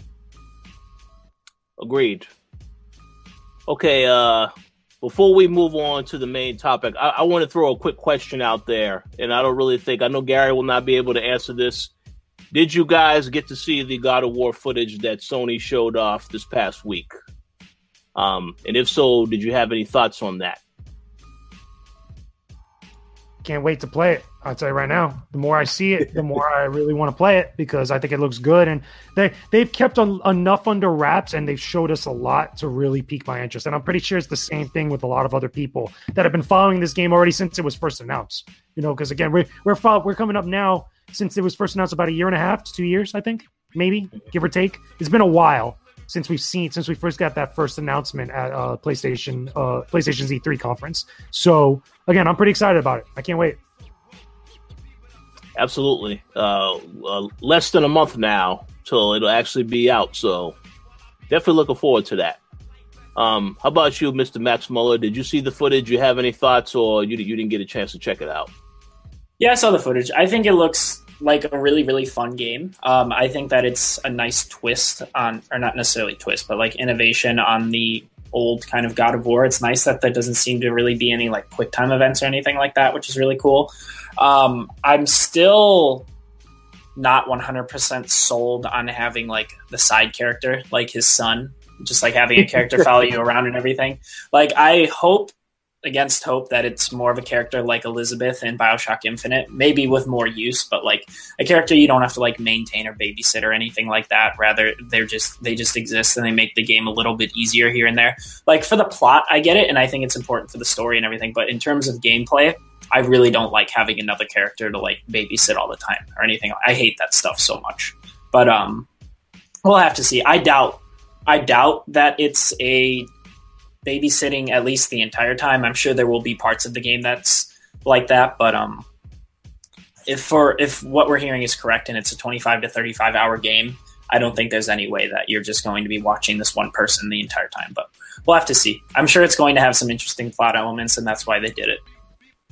Yeah, for some reason, I can't help but feel like one of those characters is not going to make it to the end of the game. I would like to hope that I am wrong about that, but it kind of feels like something really dramatic is going to happen before that game is over to one of those characters. Yep, I agree. And, I spoke to some people at GDC about this, and a lot of them, they think that the kid is going to die. I told them, no way, man. I don't know about that. I don't know about that. Or, Kratos, but honestly, Kratos is the main person of the series. So I don't really think, it would have to be something really, really dramatic over the top for them to do that. But I don't know. I know they want to make more God of War games after this, so I have to believe that means that Kratos will still be around, and possibly his son as well. But at some point, something is definitely going to happen to one of those characters. I just think that's definitely going to happen. But we'll see. Yeah, I could see it being a lot like Gears 4, where like Marcus is in it, but he's not like the main character. Yeah, I could definitely see it being like that, and then they'll set up the new trilogy with whatever they end up doing in this game. Same with Gears 4, because I'm sure. Kind of spoilers if you haven't played Gears 4 yet, but I'm sure that Marcus is going to be dead in like Gears 5 or 6, if not 5. But I doubt I could see one of the characters dying off, but I'm sure in this new God of War, Kratos will probably get like severely injured or something, and he'll be pushed off to like the side. But I don't know if either of them will die per se in this one. Yeah, I don't know yet. It'll be interesting. But I'm sure Kratos is going to die in the next game, if not this one. It's certainly possible. Like I said, we will find out for sure how the game pans out next month. But definitely some food for thought. And in regards to what you said about Gears of War, I personally thought Marcus wasn't going to make Gears of War 4 because the way that they designed that storyline and certain stuff that happens. But some people definitely going to get killed because it can't always be a happy ending to all of these stories. We already know the way they ended Gears of War 4. That story definitely is still not over. And there will probably be a lot more losses because, you saw Coltrane is still there and a whole bunch of other characters are still there at the end. So that's definitely going to change. But interesting, to say the least. We'll see what happens. Yep. I didn't watch it because, I kind of don't want to see too much of the game before playing it and stuff. But just to bounce off of that, the whole will they die or whatever. If I'm thinking in terms of, the business behind the game, I think they want to make money off of this IP for a long time. And if they are going to kill Kratos, it would mean they would have to sell us on another character throughout, Gears of War 4. Like they're gonna have to do a great job selling us on, Kratos' replacement or who's gonna carry the mantle. Wait a second. You said Gears of War 4. Don't have Microsoft and Sony people coming after you, Gary. My bad. I meant God of War. Those titles are so like similar, like the names. But God of War. They really gonna have to do a good job of selling us on another character if they want to, kill off Kratos for good. The son. Yeah, the son, exactly. But I wouldn't put it past them because they did this, before. I wouldn't put it past them to kill off Kratos and then come out with another game that is essentially a backstory of how he got to Norse mythology or something like that. Because remember, after God of War 3, Kratos appeared to be dead, and then they came out with Ascension to show the backstory of Kratos and everything. So they probably might do something like that just to milk it a bit more, and then the third game after that would be completely the son or something like that. So that's a good point. They could do that. That's a very good point. I mean, we'll definitely have to see. I know that another game that we can mention very briefly, Last of Us Part 2. People speculating that Joel will not make it in that game. So it's going to be very interesting to see how they deal with all these different situations in regards to certain characters, because in the case of God of War, Kratos is the main character of that series. So as you said, they definitely will have to do a really solid job of selling us on why this kid is someone who we need to look forward to playing as moving forward. So I don't know what they're going to do. This is all just speculation, but very interesting to see how it all comes together and what the overall plan is for both of those characters. Because as you said, Max, already, both of those characters in the game, when I saw the footage, I thought it looked fantastic. The hand-holding thing with the kid, that might get to be a little too much if you have to do that for all 25 hours. But still, I'm looking forward to the game. I'm sure it's going to be fantastic. But I'm just very curious to see how they handle both of those characters towards the end. Because for some reason, I just think, I don't really know if they're still going to both be there at the end, but we'll see. Yeah.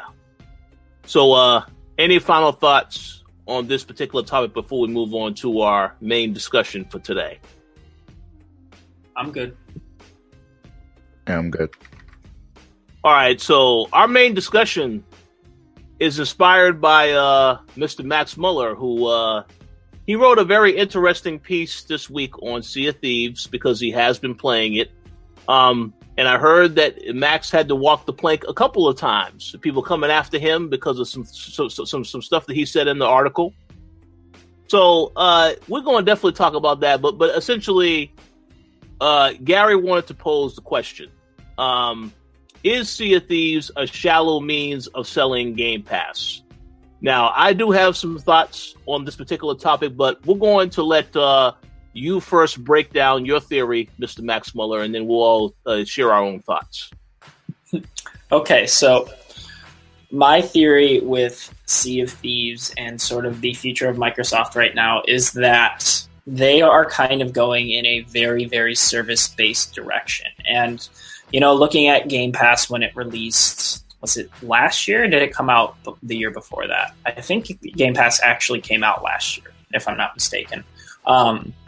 We already could see that they were kind of going into the games as a service type of just future or just marketing and everything. But they still hadn't really come out with any first-party exclusives for us to play. So that's kind of frustrating. So Sea of Thieves was kind of their first-party exclusive in a while, and there was a lot of hype behind it. There's a lot of build-up behind it. It kind of needed to be good. It needed to be really good. It needed to be a system seller in a way. Like, people say it didn't need to be, but I feel like it kind of did just because of the situation that Xbox and Microsoft are in and everything like that. But, after it came out And as I said earlier and in the article, I find the game to be very, very shallow. There's almost nothing to it that has been added since even the alpha in 2016. Trying to find things to do is kind of difficult. Actually, Mark, who was in the chat earlier, I don't know if he still is, him and I were playing it for a while one night, and we were struggling trying to find stuff to do. And some people see that as kind of a bonus, oh yeah, part of the fun is go exploring the world and making your own story and everything like that. And I agree. There are games that do that very well. I played Minecraft for years and years and years, making my own story and everything. Those types of games do appeal to me.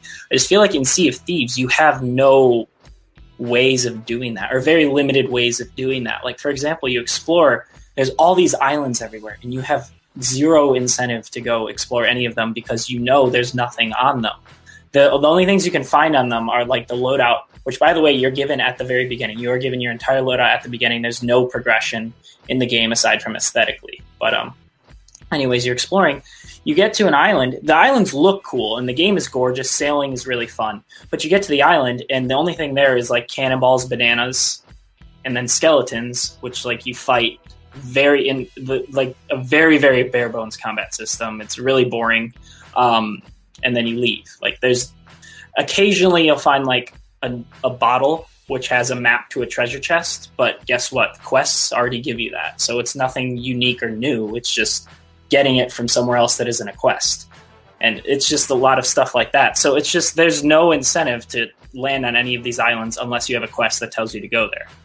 Yeah, you can find a chest sometimes too. Guess what? You'll bring a chest back, you'll turn it in for gold. The only things you could get with gold are more missions or aesthetically different things. You can get different colors on your ship. You can't upgrade your ship in any way, shape, or form. You can just add things to it. You can add a masthead to it, or you can change the sail color or the design on the sail, and just stuff like that.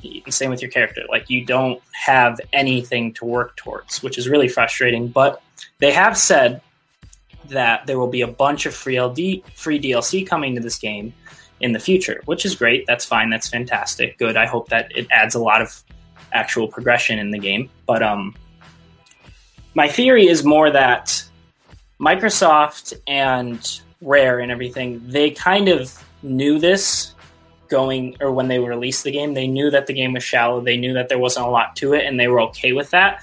The point of Sea of Thieves is to sell Game Pass. Because they did this huge push that it's available on Game Pass. They said all of their first-party games will be available on Game Pass, and if I'm not mistaken, this is the first game to come out since they've said that. This is their first-party game since they've said that. And my theory is that they are going to be coming out with a lot of games like this that are C or B level games, not necessarily the best games of all time, system sellers, to pad out Game Pass. So you have all of these fun with friends titles like Sea of Thieves, potentially Crackdown 3 and State of Decay 2, because let's be honest, Crackdown 3 doesn't look very good. It's a 4-player co-op game, just like Sea of Thieves. State of Decay 2 looks better, but it's selling for $30, which is worrying. It's also a 4-player co-op game. It's also coming to Game Pass, and there's just a lot adding up to say that these experiences will just be fun experiences that are much more fun with friends. And to be honest, more fun with friends is everything is more fun with friends. So that's not necessarily something I'd say you should strive for. But to be fair, Microsoft might be making that its business model, because say someone gets Sea of Thieves and they want 3 buddies to join them. They'll be hey, just get Game Pass. It's $10 a month. They'll get Sea of Thieves. They'll play it for 10 hours or something. And then they'll see, I have 99 other games to play. So I'm going to start playing those, and they'll all stick with Game Pass. And then Sea of Thieves will have an update in a few months, and then they'll be I'll go back to Sea of Thieves. And I know they're adding microtransactions to it eventually, so they might delve in on those. And the other thing is that Game Pass, you don't need gold. You don't need Xbox Live Gold to use Game Pass, but you'll need it to play with Sea of Thieves or play on Crackdown 3 or State of Decay 2.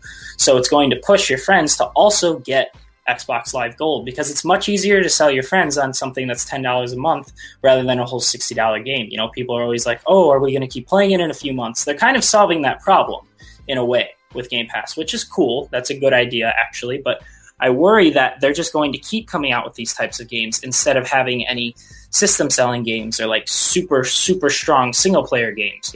I don't think single player games are going to be dead. We're still getting Gears 5, Halo 6. I'm sure, I shouldn't say I'm sure, but I wouldn't be surprised if ReCore gets a sequel of some sort in the future or something like that.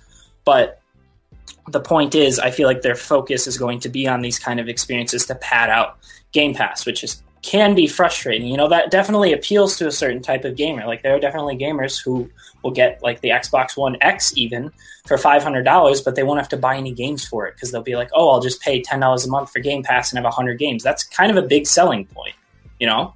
And that works for those people, but they won't be getting games like God of War or Horizon or Persona 5.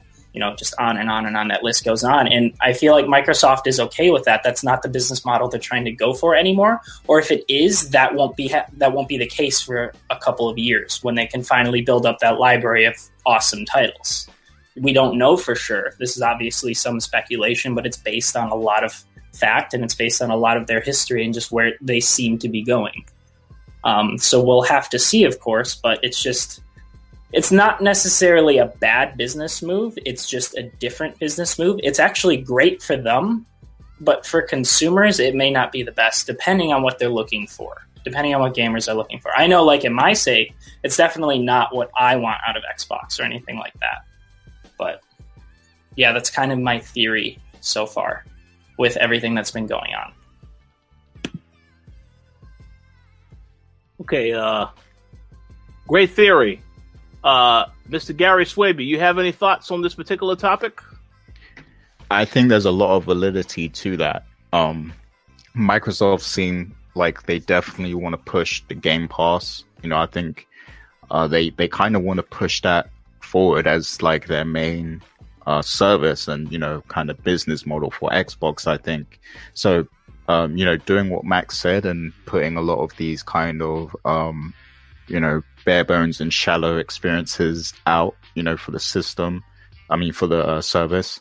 It, you know, makes sense, and, you know, it's, you know, it makes sense. But here's the thing, right? Like, even if they promise, you know, to add more to a game like Sea of Thieves in the future, like, you know, we're going to continue to add to it. We're going to, you know, put a lot more stuff, a lot more content in the game over time and everything like that.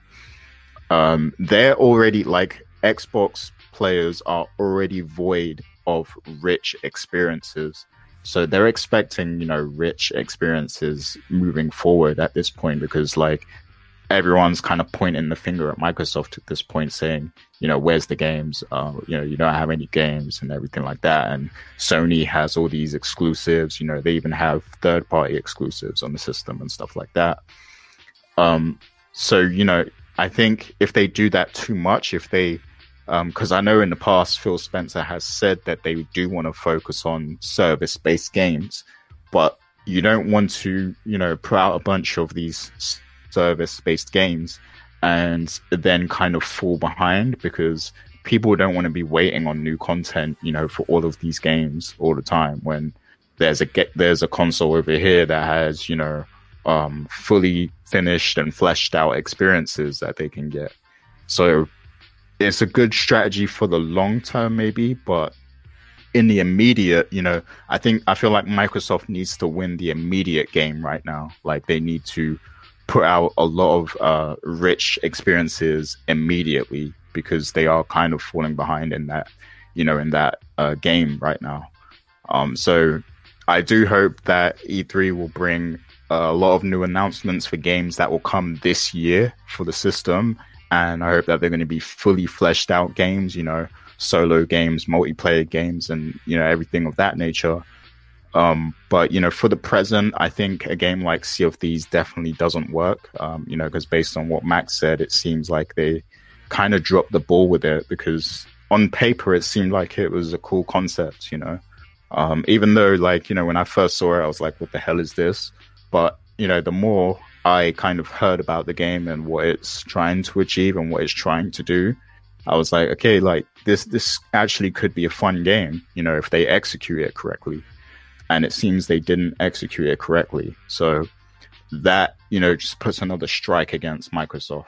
So they really need to start delivering with some of these experiences, and as Max said in his article, they have State of Decay 2 coming, they have Crackdown 3 still to come. And in the article, Max says that, perhaps we'll start to see more fully fleshed out and complete experiences after those games release. But, the question is just, when are those games going to release? And then, I think State of Decay is coming soon, right? Like next month or something. It's like May 11th or something. Yeah, it's very soon.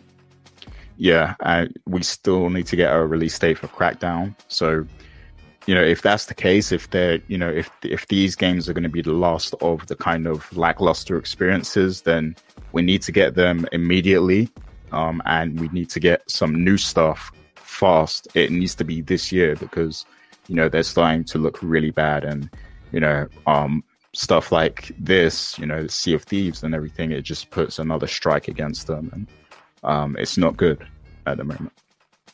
Well, because I feel like even at this point, like people who have Game Pass, they'll be like, "Oh, State of Decay was a flop. I'm still going to stick with Xbox though because I still have all these other games to play."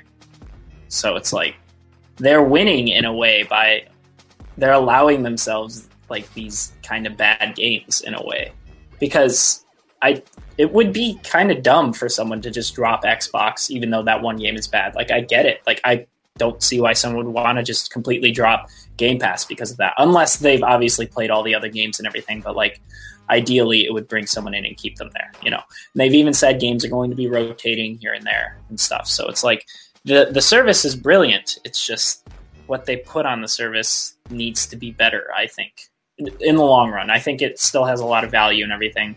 But like, I'm worried about the future of it. Yeah, I agree. I mean, yeah, that's a good point you make. Like, because even if you don't get what you want from Sea of Thieves, you still have 99 other games to try out and stuff like that. So yeah, I guess once you do get into that ecosystem, it's going to be hard to get to the point where you're like, okay, I'm gonna cancel this subscription.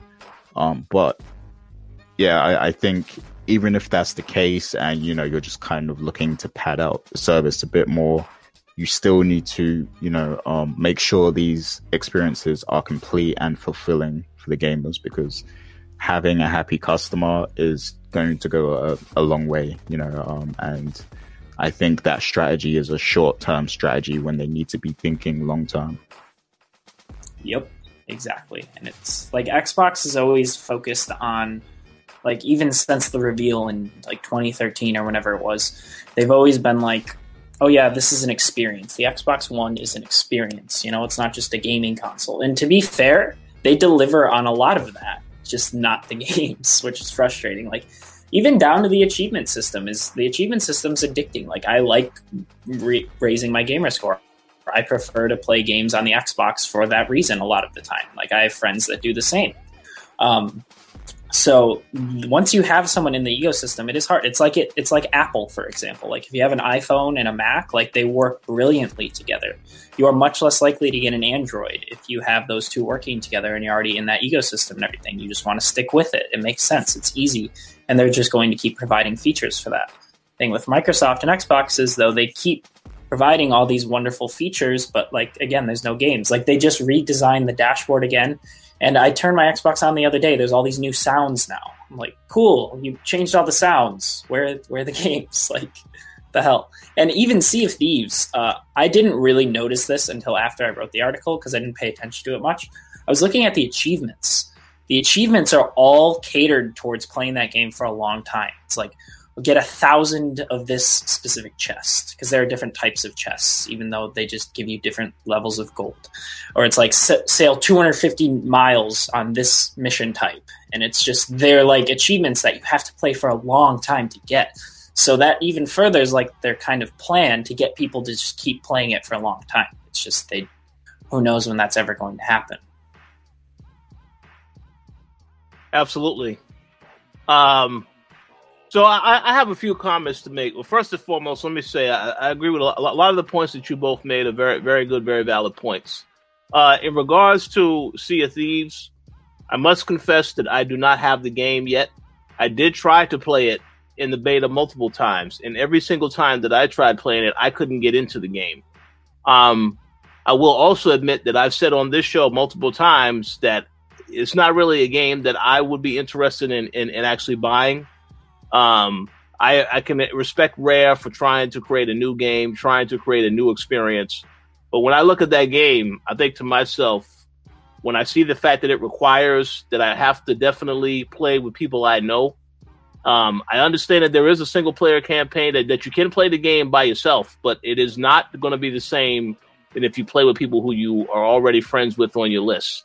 I understand that, but when I saw that instantly turned me off to the game because, knowing that I have to play with others all the time, and then having to rely on the schedule that they have, so on and so forth. The schedules have to line up. It seems like it's too much work to actually set up a time to actually play with somebody. But with that said, I will try it out at some point. But one thing that I do think is definitely wrong about that game, and I think that is an argument that we spoke about many times on this show before. I think that $60 price point, that is way too much for this type of a game. At least with State of Decay. State of Decay 2, I personally think that game will ultimately do better than Sea of Thieves over time because, number one, it is cheaper. It's half the price. Number two, I think a lot more people are interested in that game because of the type of genre and what it actually is. Now, I know there are a lot of people that like the pirate game, so I could be wrong on that one, but I personally am interested in that. And a lot of people that I have spoken to over the past week or so, they all are looking forward to State of Decay 2. They don't really care too much about Sea of Thieves. Doesn't mean that Sea of Thieves is a bad game, but if there's one thing that we do know, in these games where it requires like a long window period of time, it always is an issue with content. I mean, we saw that in the case of Destiny, that was a game when it came out, it was hot for about a week, and then people started complaining, where's all this other content at once they have run through the campaign? I don't really know if Sea of Thieves is the exact same way in terms of what it offers, but the fact that the grind is so strong in that game, that would be something that would definitely turn me off. And then, as you just said, Max, the fact that you have to do all this stuff to get achievements, I don't know if that's a game that I will necessarily play. I will at some point get to experience it to see why there are a lot of people out there that love the game, but that right there is very concerning to hear. And in regards to Game Pass, I think that the Game Pass service itself is fantastic for those that do not want to spend $60 on a game. It's a fantastic service. But I do think that Microsoft is going to have to offer a lot more, as you guys said. Sea of Thieves is a great start to it. We have State of Decay 2 coming out May 22nd, so that'll be something else people can look forward to. And then Crackdown 3. But something that I believe we spoke about on an older show, and I definitely feel like this is going to happen. I might be wrong, obviously, but I really, really do think that when E3 comes and we go to Microsoft's conference, they will announce that a third-party game will be coming to Microsoft first, and it will be through Game Pass. And I think once they do that, that may add a little bit more value to Game Pass for the moment. I know that I've heard rumors of a Battle Royale type of Halo game coming before Halo 6. I don't know if that... I mean, I don't know if that's accurate. I don't know if that could be something as simple as them adding a mode like that to Halo 5, which I think is possible. But I don't know. What I do know is that Halo 6 definitely, absolutely positively will get shown at E3. Maybe it'll be a teaser. I don't think that game is coming out this year. And if I was Microsoft, I wouldn't release it this year because there's already too many games that we now know for sure are coming out this fall. Whether it's Tomb Raider, whether it's Battlefield, whether it's Call of Duty, or whether it's Red Dead Redemption 2. I don't think it's a good idea to release that game, especially that game, this fall. But we'll see how they decide to take that approach. But what I will say is, in regards to Game Pass as it is set up right now, Microsoft definitely have a way to go with the service in terms of the exclusives that they offer on there. Sea of Thieves, I personally wasn't really interested in the game. Like I said, I'm glad that Rare is being able to do more stuff that they actually want to do, and not some Connect or any other type of party game that they don't really care about wanting to do. So I'm glad they have more freedom in that regard. But when I saw the game from day one, and we've spoken about this off air, I look at Sea of Thieves. I'm like, I'm not really into that type of game. Not really something that gets me excited. But for those that love it, listen, that's awesome. That's great. I'm happy for them. But when I saw the game from day one, I was like, I don't really know if this is a game that I would be into. Now, with that said, I will still give it a try, and maybe by next week I'll be able to talk about it, my experiences with it.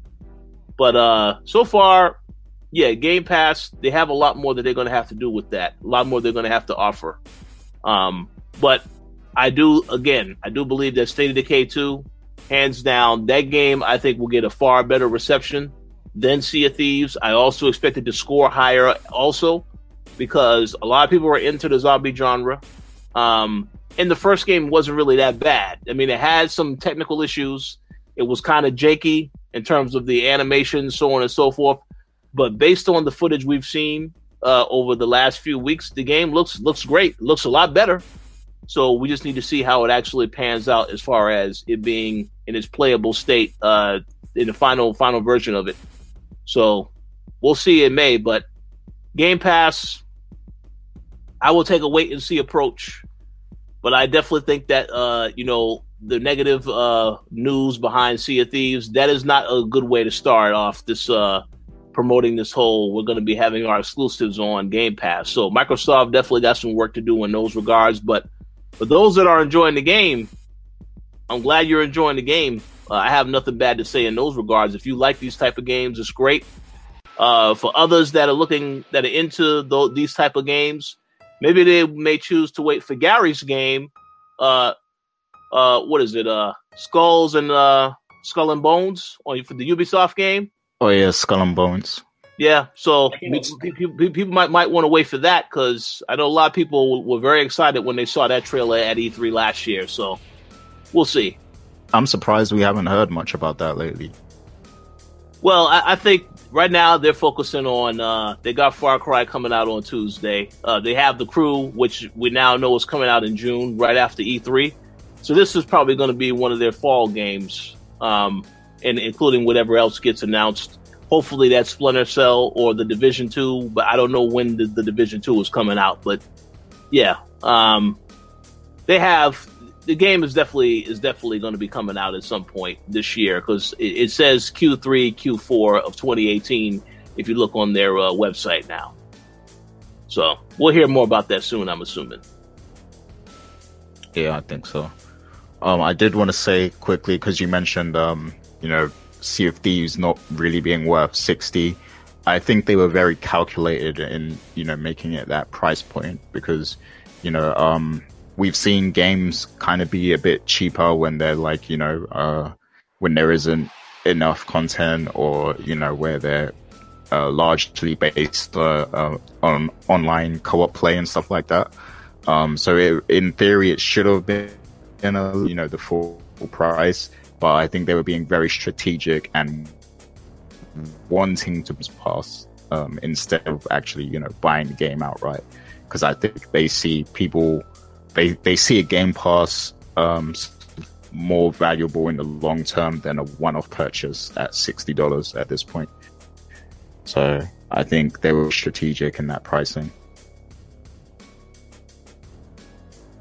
Yeah, one thing you make a good point. One thing I will say, again, the type of game this is, where it's like a constant service, because it is a service-based game. I'm sure Rare has to monitor the servers, make sure things are always working. So that is probably why you're paying a little bit more for that game, strictly from a maintenance standpoint. But I personally thought you could also say the same of State of Decay 2, though, because that's a game where, again, Undead Labs, Microsoft, they're going to have to make sure that it's functional, it's working. But again, I guess the scope is bigger on this game because it is always service-based, so maybe that's why you're paying the extra cost. But I don't know, and I'm not trying to be disrespectful of all the work that the devs have put into the game. It's just when I look at that game, I think to myself, I don't really know if the $60 price point adds up to the overall experience. And then I hear people complaining about there's not enough content in the game. Obviously, they're going to make it better over time. I just think maybe $60 is asking for too much for those that choose not to use Game Pass. But then again, you do have Game Pass, so there are cheaper ways to actually get access to the game if you don't want to pay $60. So I guess either way, it works. But again, I haven't played Sea of Thieves yet, so I can't say for sure the game is horrible. I just know that I've heard nothing but negative things about it. I've heard a little positive things about it, but mostly negative things. So we'll have to see how it is. Like I said, maybe I will get a chance to play it before we record the next show, and I could talk more about it. But I don't know, man. To be determined. So, any other thoughts on this topic from you, Max or Gary, before we wrap up today's show? I think I'm good. Yeah, I'm good. Awesome. Well, I know Mr. Lugo had to step out, so he'll be back next week for sure. But that concludes our show for today. Now, as I mentioned earlier in this podcast, I will be having a podcast tomorrow afternoon/evening, and I'll talk more in depth about GDC 2018. I mean, there's a long list of games that I have to go over and really talk about, so I didn't want to spend too much time talking about that today. Plus, I also have a couple of things I need to finish because a lot of embargoes are lifting this week, so make sure you guys stay tuned for the podcast I'll do tomorrow night, as well as all the content on the website this week, because there's going to be a ton of stuff getting posted up every day starting tomorrow. So stay tuned for that. Thank you all for your continued support. And Max, do you have any shout outs that you would like to give? Yeah, as always, thanks everyone for being in the chat and listening to the show, and then of course people listening to the show after the fact. I want to give a special shout out to Mark for putting up with Sea of Thieves with me, joining me the other day to play it before I wrote that article to get some extra experience in and everything like that. Other than that, thanks again everyone for always participating in everything, and I will talk to you all soon. Absolutely. I also want to give a shout out to you, Max, as well as Mark, for actually being able to sit through Sea of Thieves amidst all of the issues that the game has been having these last couple of days. So it truly takes a strong-willed person to actually sit back and try to play this game. So we appreciate that for sure. Okay, so I want to... Oh, yeah, absolutely. So I also want to give a shout out to all the people who've been watching live. If you're watching live or listening to the podcast later, we appreciate your continued support. I want to give a shout out to a couple people that I did get to see at GDC. Once again, David Jagno. I want to give a shout out to David Jagno. I want to give a shout out to a couple people I know, different PR people, Scott Fry. Always great to see him at GDC and these events, so on and so forth. Great experience being at GDC, so I definitely look forward to talking about that in more detail tomorrow. And just thank you all for your continued support, for allowing us to do what we love to do and talk about video games, so on and so forth. So we appreciate your support. Gary, the floor is yours now for shout-outs. Yep, so just like every week, a big shout-outs to all of our Patreon supporters. That's M. Collins, Sean Gority, Stephen Ferron, Mauricio Aguilar, Him Dill, Fergus Mills, Nicholas Alvarez, and Miguel. So big shout-outs to all you guys. Look out for some more content soon. And thanks for your support as always. And big shout-outs to everyone who joined us in the chat today and, chopped it up with us about the different topics we discussed. I see Ruthless in there. Shoutouts to Ruthless, Reggie, Miguel, and Apex, aka Mark. Big shouts to all you guys, and thanks for joining us. I also want to shout out, obviously JJ, who had to step away, and Dana, who's at the Tribeca Film Festival. Big shouts to them. Hopefully next week we'll have the full squad here, to talk about more stuff. And as always, shouts to the Throwdown podcast also. That's pretty much it from me. Absolutely. So once again, thank you all for listening. And I will talk to you all tomorrow. And we will talk to you as a group again next weekend. Take care and have a great week. See ya.